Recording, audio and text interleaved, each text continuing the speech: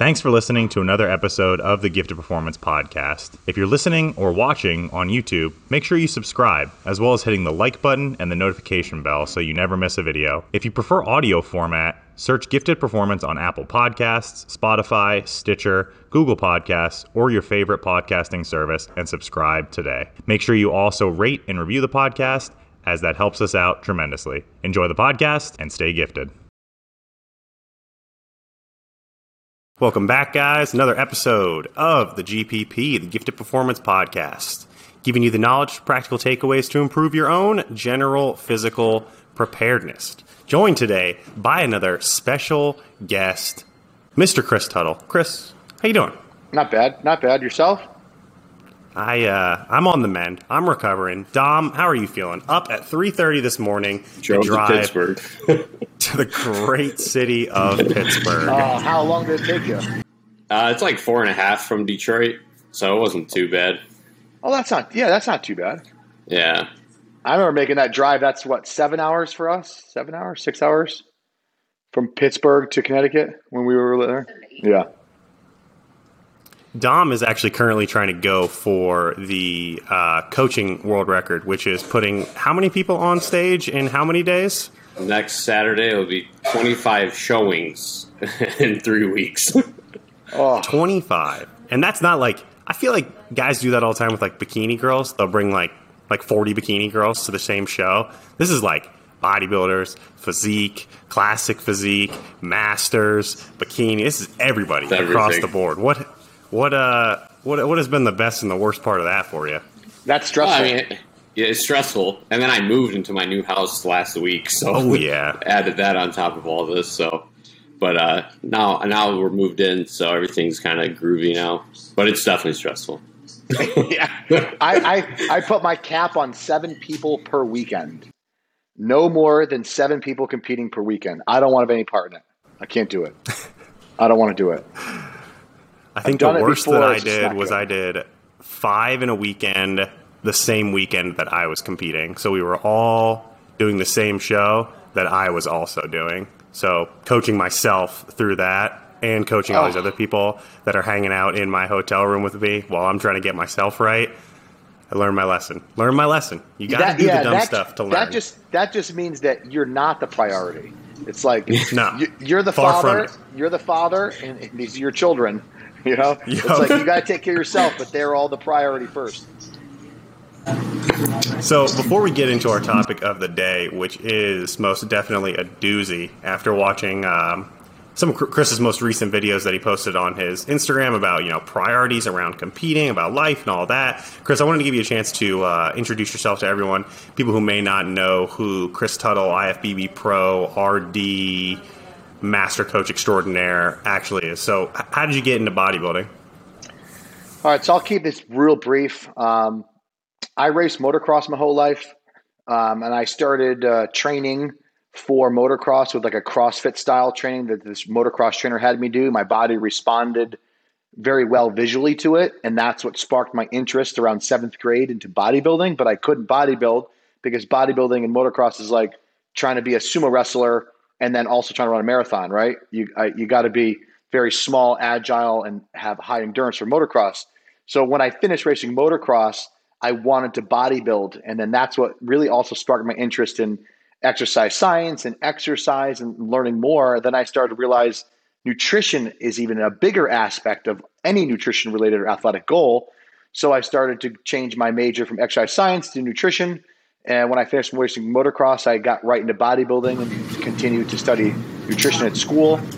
Did the whole undergrad, master's, my internship, got my RD, and started bodybuilding when I was 2005. Right after I finished, I turned professional racing motocross. Coincidentally, my birthday, May 23rd, 2004. And then from there, started bodybuilding ever since.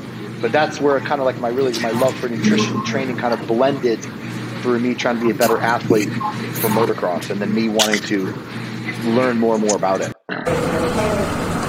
Just because I'm always curious when people have the educational background in nutrition, how well put together was your nutrition program that you graduated from. Dom and I talk about this a lot, where what we feel we learned in our nutrition programs was very clinical in nature, and then what we use from that today is kind of far removed from what we were taught. Is that a similar experience to you that you had? 100%, except the master's in nutrition was, I think, the most eye-opener, because how my master's program worked was, it was obviously mostly research-based, where everybody in the class had a topic that we had to do this crazy presentation and paper on and review of research. And then we present it, and then we have to be tested on everybody else's presentation of what they found. No, for example, nutrition related to alcoholism. Is taking multivitamins and antioxidants the same thing as getting it from food with people with cancer and mortality, morbidity? So it's like seeing all these things and people coming together and actually seeing the research starts to open your eyes, realizing that just because a study says something doesn't mean it's true. It just means this is what the study provided evidence of or lack thereof. I think it's really been an eye-opener for me, because I can easily call bullshit when there's bullshit. Or I can easily call bias when there's bias, because there's a ton of that in our bodybuilding industry where, oh no, you have to do this. Oh, you have to do that. I just know those people are full of shit. So like when it comes to that type of scenario, I think it's more of, the master's program made me think way outside the box and start to look at everything from all angles versus just shutting something out based on my lack of knowledge. Sounds like a really valuable project. Dom, did you have anything like that in your program? No, not really. Because my thing was so physiology based. My master's, our stuff was super like, there's concrete mechanisms to everything. There's not really if and ors about it. Mine was really cellular based, so I didn't really experience stuff like that. And like my master's program only had one nutrition course in it, but and that was pretty standard stuff. Yeah, well, it's funny. One of the when I took sports nutrition in my master's, I actually did it on growth hormone and effects on growth hormone in athletics, and I was able to do that. And that was interesting, because now it's like application of what what we do and what goes on in the industry. It's like, wow, what does this stuff really do, and how does it affect you nutritionally and all this stuff? So that was also very interesting. Yeah, that's what I was going to say. That was where I missed out. The IRB will never approve kind of studies that like we would be mostly interested in, like how these things affect, nutritional uptake directly, or, a combination of things, just because obviously for safety reasons. Tom, you've got 150 clients. You don't need an IRB. You can fund your own study. Send the supplements out and start collecting data, sir. The time is now.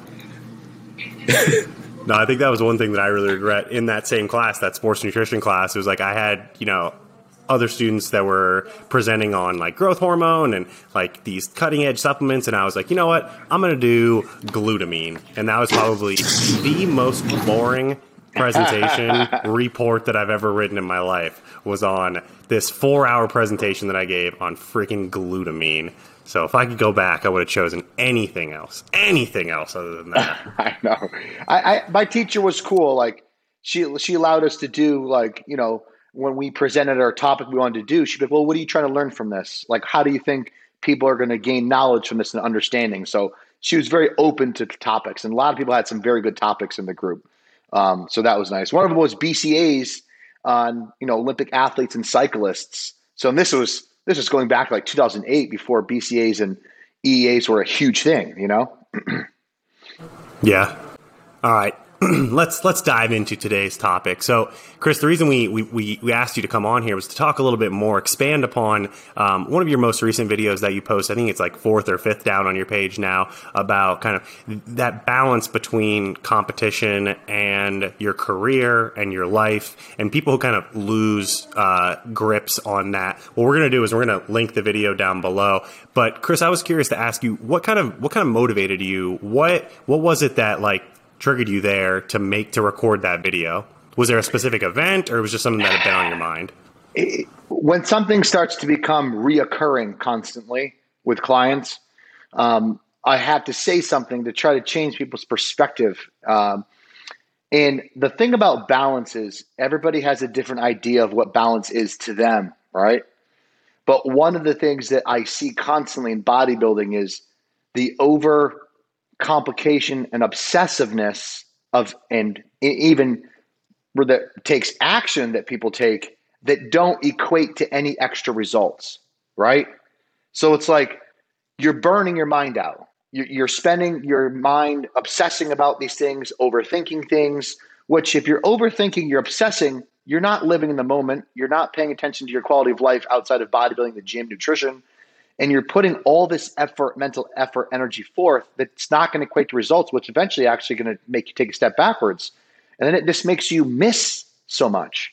I mean, case in point, I think every single bodybuilder has fallen into that at some point or another.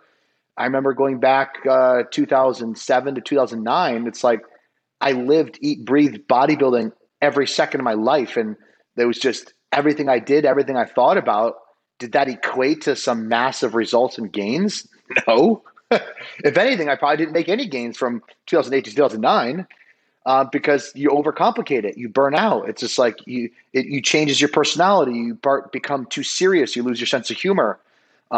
And then the years that the last year leading back in my last pro show that I did, I made the most gains I've made since Natty, since beginning gains back in 2006 in 6 months. And I was still doing stuff with my wife. I was still going out to eat. I was still partaking in other fun activities outside of bodybuilding. My mind wasn't on bodybuilding all day long. I was able to make gains. I felt great. And I had more balance in my life. And it goes to show that just because your mind is not obsessing about something every day, all day, doesn't mean you're not going to be able to make ground. I just see so many people burn out. They come out, I want to be a professional. I want to do this, whatever it takes. And then 8 months later, crickets. It's just like, I got burnt out. Yeah, man, because you're going full throttle all the time and your wheels are just spinning. It's like you can still be productive in bodybuilding in your life and everything else and still make ground. And then the other aspect is what people think they have to sacrifice to be a better bodybuilder. You don't need to sabotage your relationships. You don't need to sabotage your family. You don't need to quit your job. I've had clients quit their job to try to bodybuild them. It's like you need 2 jobs to bodybuild. And people just lose sight and they become too infatuated with this fitness industry. What people don't understand the fitness industry is you're not going to make shit money from it unless you do something with an expertise, a service. Being awesome, number one, even Olympia stage is not going to pay money for the rest of your life. It's kind of like you're being the star defensive lineman. Like what's their average expectancy in the NFL? 5, 6 years, 7 years, and their body gets destroyed. So you got to play your cards right and be smart. That's kind of what sparked that. Dom, I think you and I have talked about this before, where you've quantified, how many hours a day you think it takes to be a high level bodybuilder. Like how many hours of your day should be consumed by the sport? What was that number that you settled on? 3, 4, maybe. Yeah, 3-4 hours a day, pretty much. You need an hour to train, an hour to cook, and then the rest of your day does not need to be consistently, constantly, bodybuilding. Chris and I were talking about this topic a couple weeks ago about like younger kids, like around me that are really burning out, that they're going full throttle, 100%, ending up like with, acute kidney injuries, things that are just absurd to hear about at such a young age. And then the aspect of like they do their prep, they're done with prep, and then they just completely hate bodybuilding now because they just spent 2 years every day living, breathing, taking pictures, doing everything constantly just bodybuilding, that now they're behind. They have no serious job. They have no path of schooling if that's what they want to go do. And it's just sad to see at such a young age, seeing that come up. Even like with my younger guys that I coach, like are 18, 19, I always tell them, like, first things first, you got to make sure you could pay for all of this, you got to make sure that you're not going to get yourself to the point where you're going to have to maybe borrow money from your parents, because competing is not cheap, but between NPC card, a tan, all that stuff. So even with them, I always tell them, like, take your time. The stage is always going to be there. Why not get yourself financially, set and everything consistently coming in as an income, and you're comfortable. You could still bodybuild during that entire process, but then that's when you can make a leap to competing, because otherwise you're going to see it ruin your life. 3 hours is exactly the number I had in my mind as soon as you asked that. 3 hours is about what people don't understand is there's other aspects of the day that are important to nutrition that don't take up time, meaning getting your meals in on a consistent basis, going to sleep and getting up on a consistent basis, maybe refraining from like drinking and cocaine and all these other drugs that people are doing in bodybuilding. Like, that's also possibly something that you need to take into consideration. And I think one other aspect of, I think, young people, or actually just any age people going into bodybuilding, is there's certain things you do have to sacrifice to be a good bodybuilder. In other words, you can't go on an all weekend hiking trip only having a couple meals a day. You can't be like, oh, I'm going to go play pickup game basketball 3 times a week and bodybuild. The risk of injury, it's counterproductive to what you're trying to achieve. Gaining muscle is not that easy. So when you're trying to gain muscle, certain things kind of have to be taken a back burner or reduced to a degree. I think that's one thing that people still think they can do. Still bodybuild, eat all your food, go hiking, go on these travel trips, kayaking and basketball and all these recreational activities, which will just inevitably slow you down. Yeah, it's not a competition to see who can sacrifice the most pieces of their life, and then that's going to give you the rewards in the end. Like, I divorced my wife and I, left my job, and that's why I'm Mr. Olympia, because I was willing to get rid of all of that, and that's why I'm so great. It's not that extreme. That ain't how it works. Never happens. And it's funny is after I post that video, I actually had quite a few people reach out and they say, yeah, I've learned the hard way. I've been divorced. I messed my job up. Or people are like, I messed this up. I messed up in my life. He goes, I'm older now. I regret it. So some people bodybuilding is very consuming, and it will consume you, and and honestly will destroy your life if you let it. So you have to stay grounded. You have to stay rational. And with bodybuilding, I would say with opinions are like assholes. Everybody's got one. You just got to be real careful on which opinion you listen to and which advice you take, because you're going to get pulled in so many different directions. Yeah, I think that's a big one too, with how cliquey bodybuilding is. Like the super hardcore. Like, no, Chris is wrong. You have to live, die, breathe. You can't miss a macro. Can't miss a gram for 10 years. Like, there's that crowd. Then there's a crowd that's more. You can enjoy things outside of, bodybuilding still and still be a good bodybuilder. That's just where that constant tug and pull is. And then if you're somebody new coming in between all that, that's when you're going to be getting pulled either way. And I think that's one thing that, like, for people who don't know much yet, that's one thing that you kind of have to look out for. And you kind of have to go in open-minded, because otherwise you might get pulled into the wrong crowd and eventually it might really hurt you. It's funny is you'll notice too, you always know which mentality of person somebody is based on which group they gravitate to, right? It's like when you see somebody work with this coach, you're like, oh, they just want to take a bunch of drugs. I got it. Or like, oh, they're going over that group. Okay, that's what they identify with. You already know. And some people are like, oh, does that ever bother you? That I'm like, no, because those are people actually I don't want to work with, On the opposite side of the kind of going too hard into prep, you made a comment in the video that really stuck out to me, and it was about the other side of the equation, which was people, dropping out of prep, and, people being in the comments and supporting that and being like, oh, it's so great that you're open enough to just drop out and like prioritize this over competition, and people just not being able to be headstrong enough to work through that. So I'd love to hear you talk a little bit more about what you think is driving that behavior. Yeah, I don't know, man. Like, there's so many theories, just being a science guy, obviously some of the things I say is what I see. It doesn't necessarily mean that's what's true. So in regards to like societal changes in people's mentality, as far as work ethic, coping mechanisms, and insecurities, I can't identify what's occurring in our society today. It's not how I was brought up. It's not what my mentality is about.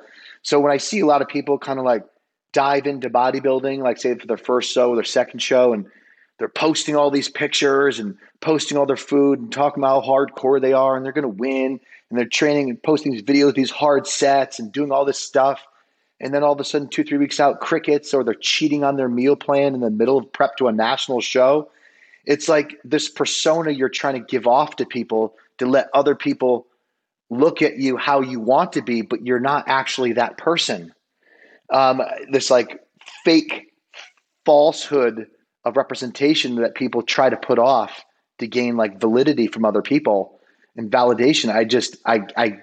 If they spent that amount of effort doing that with actually trying to be the person they want to be, they could probably actually succeed. When I hear people cheat on their diet and they're a seasoned bodybuilder getting ready for a national show, I'm flabbergasted. Like I can't even comprehend that. Like my mindset growing up, like when we first, obviously different mentality today with how people prep. But when I used to prep back in the day, there was no cheat meals, no refeeds for 17 weeks. It was just flat out linear, lower food and more cardio. Like 2 hours of cardio was a normal thing, So like when I see people like, 30 minutes of cardio, I'm so tired. Oh my God, my carbs are 200. Like, I don't know if my coach is going to give me a cheat meal or not. It's like I would have never in a million years ever asked Aceto for a cheat meal. I never asked Factory for a cheat meal. I never complained of being tired. I just listened and followed directions and implemented it. All I wanted to do was win. I wanted to be the best possible, to the point where I'd look at condiments sometimes. I'll be like, without them even telling me, I'll look at the bottle and be like, I might be using too much of this. I think I'm going to bring it down to like a teaspoon per meal, because I'm so paranoid making sure everything's correct. I don't know where that was lost in this motivation of validation has become overriding of someone's true character of what they're trying to be. I just can't identify with it. I don't understand why. I don't understand that's the focus. I just don't get it. And on top of which, people are using more and more chemicals today than ever to make up for all this. Think about it. Back in the day when I first started bodybuilding, 750 mgs a test and 300 mgs a deco was a very common cycle for an off season, even for amateur bodybuilder. It's like 30, 40 mgs a D-ball. Like that's what people run. Now people see that and they're like, oh, is that a cruise dose? Was that cruise? Is that good first cycle? Yeah. This is like a beginner and teenage cycle. What is this? See, so one thing I always try to tell people is, me personally, I try to seek no validation from anybody, because at the end of the day, I'm the only person that's going to believe in my work. I don't really care what anybody else thinks about my work, whether they approve of it or not. It doesn't affect me or my client. So I always try to tell them, like, don't go seeking validation from other people, because you're not going to hear what you want to hear all the time. And then that's what's really going to destroy you if you let that try to become what you're centering your whole career around. And then, Instagram is the worst, because it's just a highlight reel. Everybody only posts their best stuff. They only post all those things. And then they feed, some people just feed off of like the comments, the likes, all of that stuff. But and then like Chris was saying, like 2 weeks out, they're cheating on their diet, but nobody knows any of that's going on because they don't share any of it. Yeah, it's right. Highlight reel. Let's demonstrate to the world what we want people to see, and only the good times, but none of the bad times.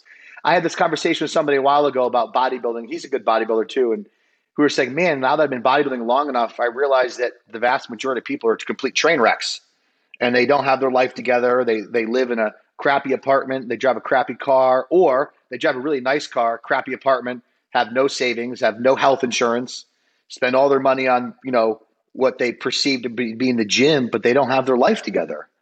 And that's just compounding the problem. But if people just focused more on what they need to do to become that person they want, everything in bodybuilding, as far as their progression rate, would increase. They would start doing better. They'd start everything better, and people would recognize that more. Like people today, regardless of what anybody says, people recognize integrity.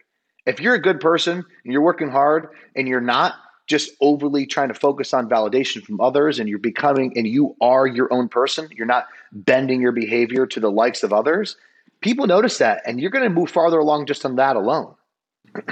Yeah. You had a client or a friend. He's a pro. I forgot his name. Nick. I think it's Nick something. He's like a really shredded, shorter dude. I think you turned him pro. He like sells watches and stuff. Nick Cavallari? Nick? It might Colorado? It might be. I don't. But he talks about it all the time. I've been following him since you posted him one time, and he always talks about like how these guys like live in like they spend all their money just on bodybuilding and have nothing else to their name. And I always thought of that like, wow, like that's so true because of how many people I know personally that are like that now. And then they get out of bodybuilding and it's just like, oh shit, what do I do now? Dude, that's another thing. Bodybuilding is a very small percent of your life. People don't get that. It's 5 to 10 years tops. That's it. You're done. So you got to look at one, perspective of your future finances, 2, relationships, 3, your financial and your career, and 4, your health. You don't want to be dead by the time you're 40 because you're just too impatient and you thought that just taking double this, double that was going to make a big difference, and it's not. And that's the unfortunate thing is a lot of young people see the seasoned people doing what we're talking about and thinking that, wow, that's going to get me everything I need. And it's not. Yeah. A lot of it is the only reason that a lot of the reason that, seasoned bodybuilders got to where they were is because they took it so casually when they first started and they enjoyed that early part of training and fostered that love for training and nutrition. And that's what allowed them to be so advanced at 10 years. It's like when you start with this obsessive, compulsive, every meal, every rep, every set at 16 years old, like you said, Chris, you're a ticking time bomb. You got 5 years before you're like, screw this. Like this is just too much. I'm sick of it. Yeah, and the thing about that, it's like professionals is like, obviously there's a huge genetic component and consistency involved. And I mean, there's some professionals that are like that too, let's be honest. But a lot of professionals do have, like Jay Cutler is a perfect example of them. He had everything going on all the way through. Do you know what I mean? Like he was financially set the entire way. That's kind of the way you want to be. Branch Warren the same way, like that's kind of like what people should focus on. Wow, businesses, career, making sure all these are established ahead of time because bodybuilding is not going anywhere. And plus, sometimes focusing on other goals will help you stay grounded, not to act too irrationally, get too extreme in bodybuilding. Yeah, and I think that helped me a lot. When I had first started working with you back in like 2018, I had gotten engaged, and then just like my life was just shifting. I was getting ready to get married. I had to focus on that, make sure my income was solid for, starting this new chapter in my life. And I think taking a step back from like go bodybuilding actually helped me so much more because I got to, get really back into prepping and things like that now with a really established business, other side career things I'm doing too. But like, I don't have, now that's all set. And, my last prep was really fun. Like I enjoyed every moment of it because I wasn't stressing about where my next mortgage was coming from, where my next, gym membership payment was coming from or anything like that. Because I had taken a step back, got all those things situated like I needed them to be. And then I was able to, get back into everything and really enjoy it.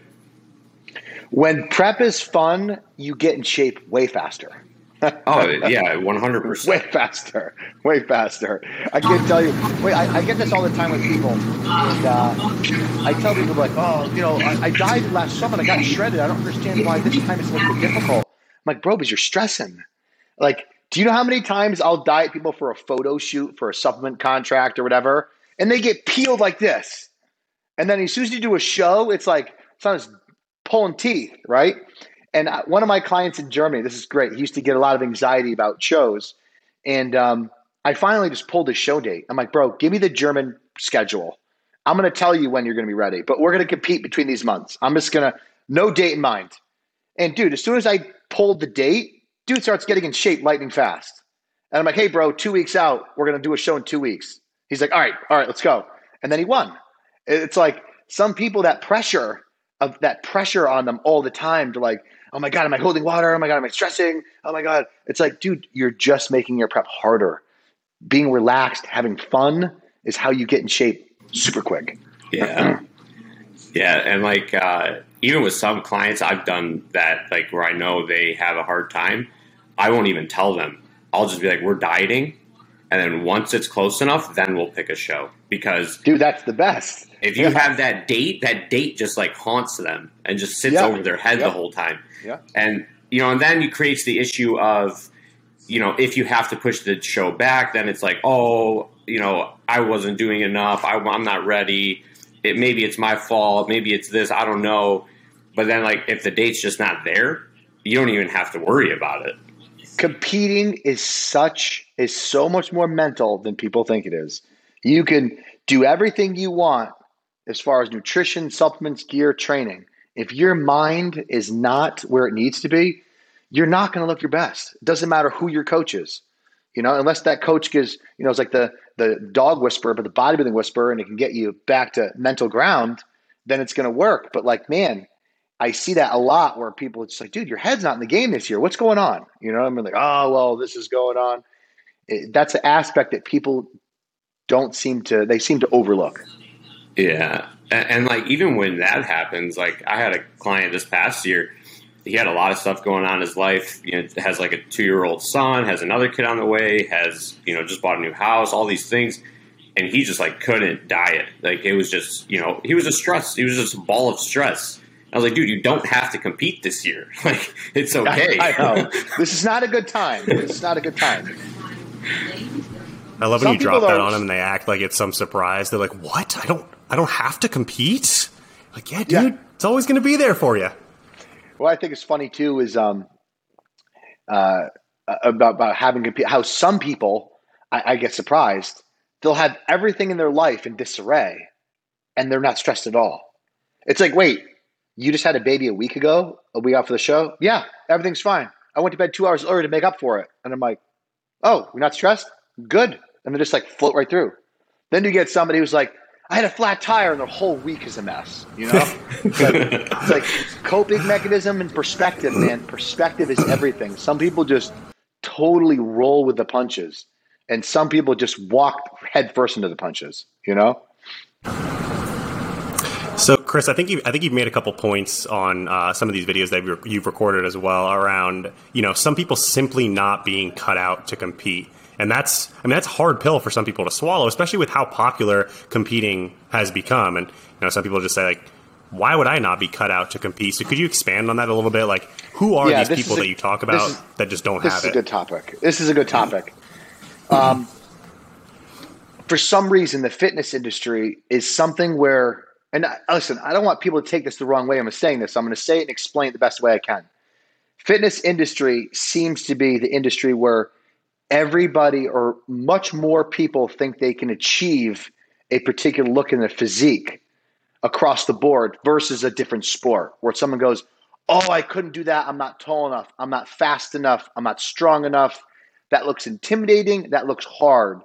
Well, you'll get somebody in bodybuilding who doesn't have a bodybuilding physique at all. And they're like, oh, I can do that with enough drugs. I can do that. Or I can do this. Like, listen, I support fitness goals. I support being the best version of yourself and being able to strive to be better and better. However, those expectations need to be in check. Where I see people that are born a Volkswagen Beetle, Volkswagen Beetle, stock, and they think they're going to look like a Ferrari in 3 or 4 years. Listen, doesn't matter how many chemicals you use, doesn't matter how long you're going to diet, you're never going to look like a Ferrari. Where some people are just born a Ferrari and they sprinkle a little bit of gear and they're winning everything. And they're like, that guy must be taking a lot of gear. No, Kimosabe. He's taking like a quarter of what you're taking. He's just born with those types of genetics. So I think that's where the problem lies a lot of times in our industry with health and chemical use and the extremeness of diets is that like, oh, you want to look like that person or lump close to, you're going to have to do this, this, and this, and this.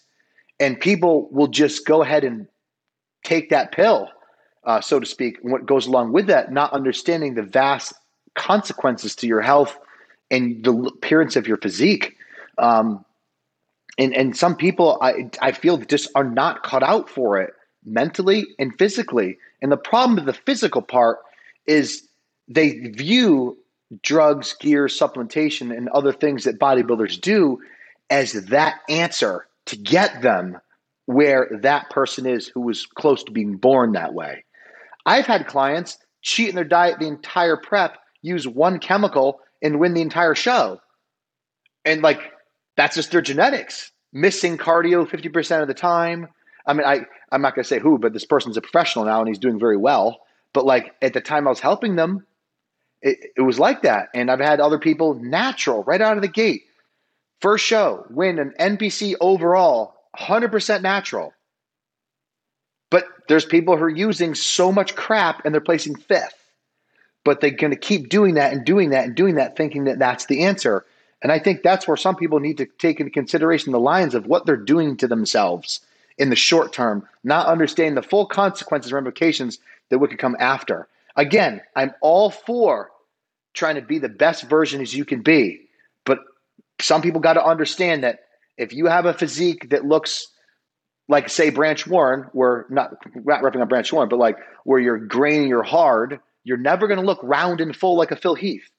The genetics separate people's appearance a lot. You're not going to be able to change your look to look a certain specific way like another person. Stay in your own lane. Focus on your own progression of getting better every year. But that's, I think, where things become dangerous because there's always going to be a coach or somebody out there saying, oh, I can do that for you. Pay me money. And then out comes the DNP, the T3, the Clen, 800 calories a day, tons of diuretics, and that's where it comes. And then after the fact, when that person's done competing, they're an absolute health mess, I think you worded that very well, that like some people, they're just not built. So when I was probably like 11 or 12 years old, I watched Vince Carter at the dunk contest put his arm in the rim. And I bought the Vince Carter jersey. I bought the shoes. I went out to my driveway and I tried as much as I could to put my arm in the rim. I jumped as high as I could. I kept trying over and over again. But my 11-year-old brain understood, okay, maybe I'm not Vince Carter. But for some reason, these bodybuilders, they're like, you know what? Like you said, with the DMP, with the Clen, with the Tren, all this, I can be Vince Carter. I can still be Vince Carter one day. Yeah, you can't. It just ain't there. It ain't there. Some people just built different. The best analogy I tell some of my clients, and I get them, it's like, what happens if you take a Volkswagen Beetle and you put 50 grand of modifications into it? Is that engine going to go 100,000 miles? No. Okay, you buy a Ferrari and you leave it stock, maybe just add an exhaust. Is that going to go 100,000 miles? Easily. So when people make the example, well, so-and-so has been doing this his whole life, he's still alive. Dude, don't get it, man. Don't get it. It just, that's where people need to be real careful, especially as what we're seeing now in the industry with a lot of deaths. And I say this all the time, not trying to be morbid, but I predict a catastrophic increase in deaths in the next 10, 15 years, of especially the bodybuilders and amateurs of today, because what people are doing today is insane. Those increased deaths, do you see that from, are you saying like active bodybuilders while they're competing, or are you talking about the people who are competing now 10 to 15 years down the line? People are competing now 10, 15 years down the line because, Okay. Obviously, as many people know, that the stuff that bodybuilders do, it's not necessarily going to kill you like today, tomorrow. It's one of those things that you do. It's going to have ramifications later in life. So like in their 40s, 50s. But I mean, already near me in my state, in my state, I've had two people who passed away under the age of 31. Right in New York, a couple people who are young in their 20s passed away. I don't know what they're doing, but they're with some top coaches, but we don't hear those names, Yeah, I could see that 10 to 15 years down the line of the active, but I could even see sooner.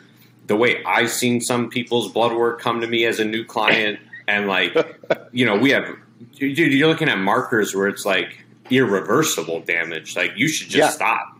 You shouldn't do this anymore kind of damage. But that's the one thing. There's always that coach that's going to be like, it's all right. Come on. They don't know what they're talking about. You're only a little elevated. You're only a little elevated. I heard somebody. Creatine's only 2.5. Yeah, no big deal. Just drink more water. You'll be fine. I had individual come to me, an older guy, and I requested lab work. I'm like, I need blood pressure checked 4 times a week. I want the average in my check-ins. And he's like, oh, you're the first coach in like 20 years who's ever asked me for blood work or blood pressure. And I'm like, what? Yeah. No, I don't know how someone. I would quit tomorrow if something that I recommended or suggested to somebody and they got hurt. Like, I don't know how people that doesn't cross their mind. Like, wow, this potentially might be a bad decision for a plastic trophy. You know what I mean? Yeah, a trophy that costs $15, and the rest of your life you're going to have to be doing all this medical bills, all this stuff. That was it worth it? Like at the end of the day? No, I know. And the thing is this, in bodybuilding too, there are people that do have that true body dysmorphic disorder where it's similar to anorexia, where like they legitimately cannot let it go and they know they're dying and they don't care. I've had some clients reach out to me who have full-fledged kidney failure, and because I'm an RD, their idea was that I was somehow going to fix their kidney so they can return to bodybuilding. So when they send me their lab work, I'm like, dude, you're done. You're cooked. Like your overall focus right now is to maintain your current kidney health as long as you can before you get your transplant, because you're going to need one. It's just not going to happen in a year or two, but within 5, 100%. So your idea is to drop body weight, change your diet, change your lifestyle to prolong that, because you guys know it's like once someone's on dialysis, their life expectancy is pretty low. Yeah. And if they get a kidney transplant, and they have to take all the medications, it's not like you're going to be full-fledged ripping a bunch of gear again. And these people believe that. They're like, oh, no, well, I'm going to work with somebody else. Okay, dude. Okay, pal. Yeah. One thing, too, that I've noticed that kind of like it steers me the wrong way. I have an issue when people post their blood work and try to deem it like as good. Like I could post my blood work tomorrow and my blood work came back really well this last time. But that just like, what are you trying to prove to other people at that point? Because everybody is definitely metabolizes things differently, is more resilient, some people than others. Like, there's some things that don't affect people the other way, but it's almost like a ploy to like say like it's okay to take X amount all the time because, my blood work's fine. Yeah, they think just because your blood work's normal that there's no damage being done. Like my father's a physician. He tells me all the time, Chris, I've had multiple people come in with blood work that are perfect and they have a heart attack the next day. Like just because your lab works are in check doesn't mean there's other things that are going on, because it's not like, first of all, your general comprehensive metabolic panel with the CBC and lipids tell the full story, because there's tons of other lab work that you can do and check that can determine that. And also, people are checking their blood work probably when they're on break on TRT. They're not checking it 2 weeks out from a show, or even worse, 2 days after a show. So that's when I got mine done. No way. That's good for you. I competed on Saturday in Florida, flew home Sunday to Michigan, went and got my blood work done Monday morning. Oh, that must have been interesting. You know what? It was because some of the markers were so good that I was shocked. Did you binge eat at all or no? No. I was going to say, binge eating, I don't know. I used to get my blood work done all the time, just do experiments. I remember one time for Christmas break, I had 3 days in a row with family dinners. And I'm like, man, I've been eating so much food. I'm going to get my lab work done tomorrow. I checked my hemoglobin A1C. I checked all these blood sugar parameters, inflammatory markers. Everything was through the roof. And I wasn't on anything. I think you've talked about it, like how bad binge eating actually is. It's horrible. It's horrible. My fasting blood glucose is 137. Oh my God. Oh no. And it's like, I'm like, my triglycerides were way up, and then I repeated the same lab work again in a week, and then my triglycerides and everything went back to normal. But like 3 days of eating cookies and family stuff, it's like, dude, you get your lab work done right away after all that. Chris, something I'm curious now that you mentioned the people who come to you and they're, in kidney failure or whatever it may be. What does that conversation look like with that person to try and get them away from transitioning them out of bodybuilding after 10, 15 years where it's been the entirety of who they are? How do you go into that conversation? Yeah, well, that's a tough one. I'll tell you, most people don't take it to it because remember, just like how many times you hear people go to the doctor tells them something, and then they're going around the gym asking people in the gym what they think. It's like you're asking gym goers about your health from what your cardiologist told you because you don't like what your cardiologist told you, so you're trying to find somebody to give you the answer you want to hear. So people know that. So they'll reach out and I'll tell them flat out, like, you're going to have to transition to something else. Is there anything else that you like to do? Oh, well, I like this. Okay, maybe you should start going back into riding motorcycles. Maybe you should go back into playing baseball. Go back into something that you used to, because you have to replace it with something. But most people, honestly, once they're at that point, they don't want to let it go.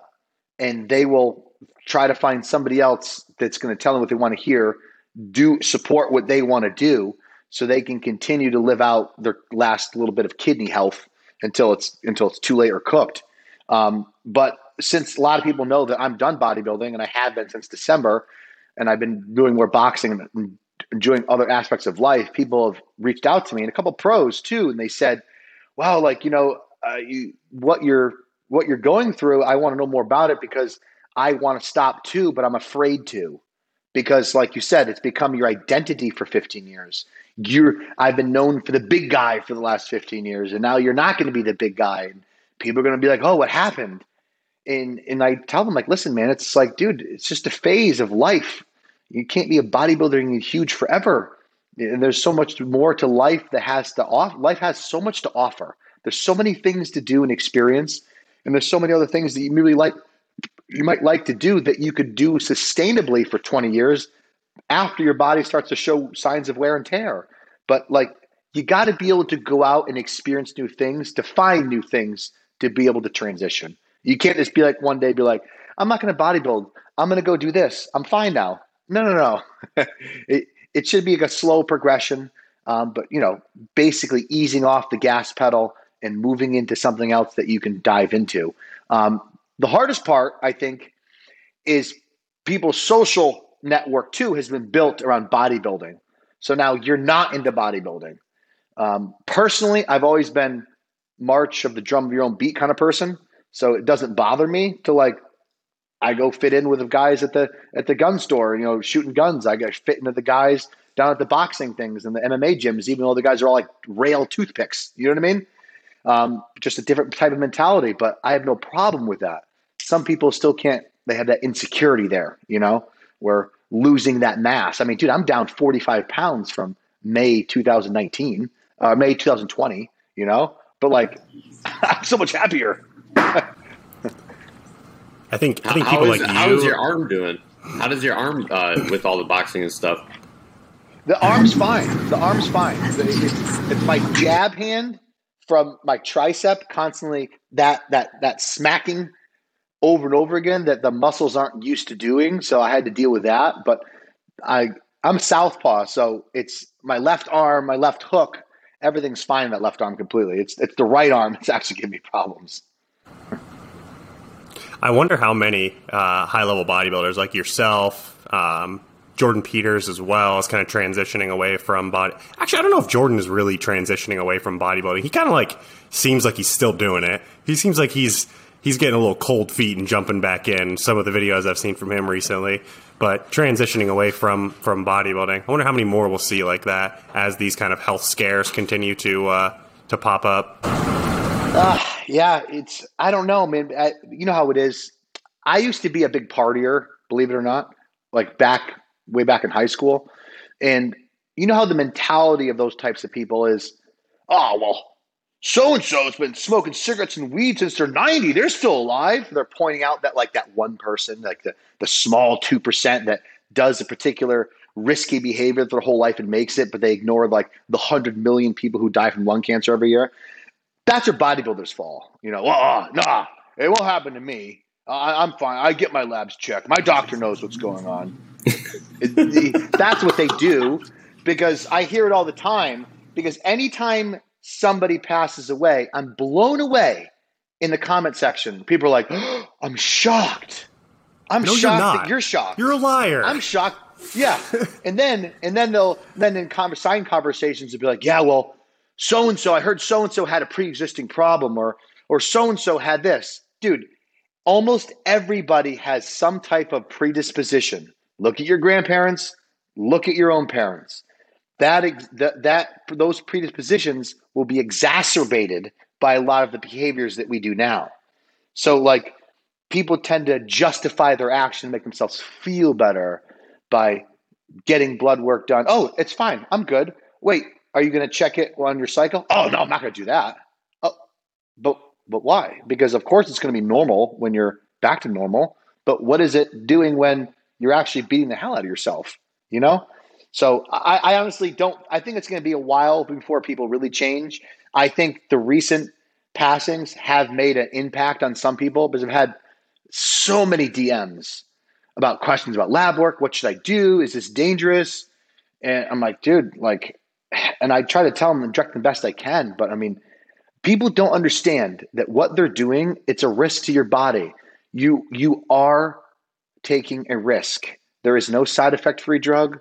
There's going to be side effects and ramifications from the behaviors that we do now. That's fact. So don't think that just because you're eating broccoli twice a day and you're taking your Tudka and you're taking all your supplements for your heart and your heart supplements that somehow you're gonna be okay. It's gonna negate the effects of high blood pressure and Anadrol. It's just not, you know? Like I love my favorite thing I hear all the time. I'm like, dude, that's a pretty high dose of orals there. I'm all right. I take milk thistle. I'm okay. I just doubled the dose. Okay, pal. Okay. Oh man, it's tough. Flawless bodybuilder logic. Yeah, I mean, it really is their logic. That's how they think. It's one step logic. Like this herb is gonna block the 17 alpha alkylated chemical I'm putting in my body. And this is what gets me too, and this is where education has taught me. When I hear people go, "Oh, you know, I read about this herb. This herb reverses effects of damaged heart in the left ventricle, and it does this and does that." And I'm like, do you think if it did that, don't you think the FDA would grab that, make it illegal to be sold in supplements, and make billions on it because the herb is so effective? Oh, I guess you're right. It's like you're not finding anything that's going to be some sort of secret, dude. Like there's people that study this all day long to make money. So like if the drug really did work, it would be taken off the market. Just like NAC is being taken off the market. Yep. All right, Dom, did I miss anything? Any points that you wanted to bring up before we put a bow on this sucker? And no, I'm good. It's always good talking to Chris. Always. Yeah, it's good talking to you too, buddy. Chris, where can the people find you? Where can they reach out to you for coaching, things like that? Yeah, well, so first off, let everybody know that I'm not taking any new clients right now. I have an extensive wait list at the moment. I do apologize. My email's nutrition4uct, it's all spelled out, at gmail.com. You can obviously click the link on my Instagram page to email you through there. DMs are tough because I get so many in a day. I can't answer always all of them. I have a website, Total Nutrition, and I'm also working on a water flavor enhancer currently now because, so many people in general don't drink enough water and they need incentive to. So I've been working on something that's going to be a water enhancer with a little bit more, flavor enhancer, a little bit more than your typical Mio and Crystal Light. So I'll be happy to announce that when everything is all squared away.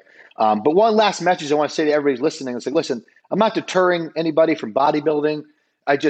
You just got to make sure you guys you're getting the right advice. You're thinking rationally. You're not letting your emotions take over your decisions because you're too impatient.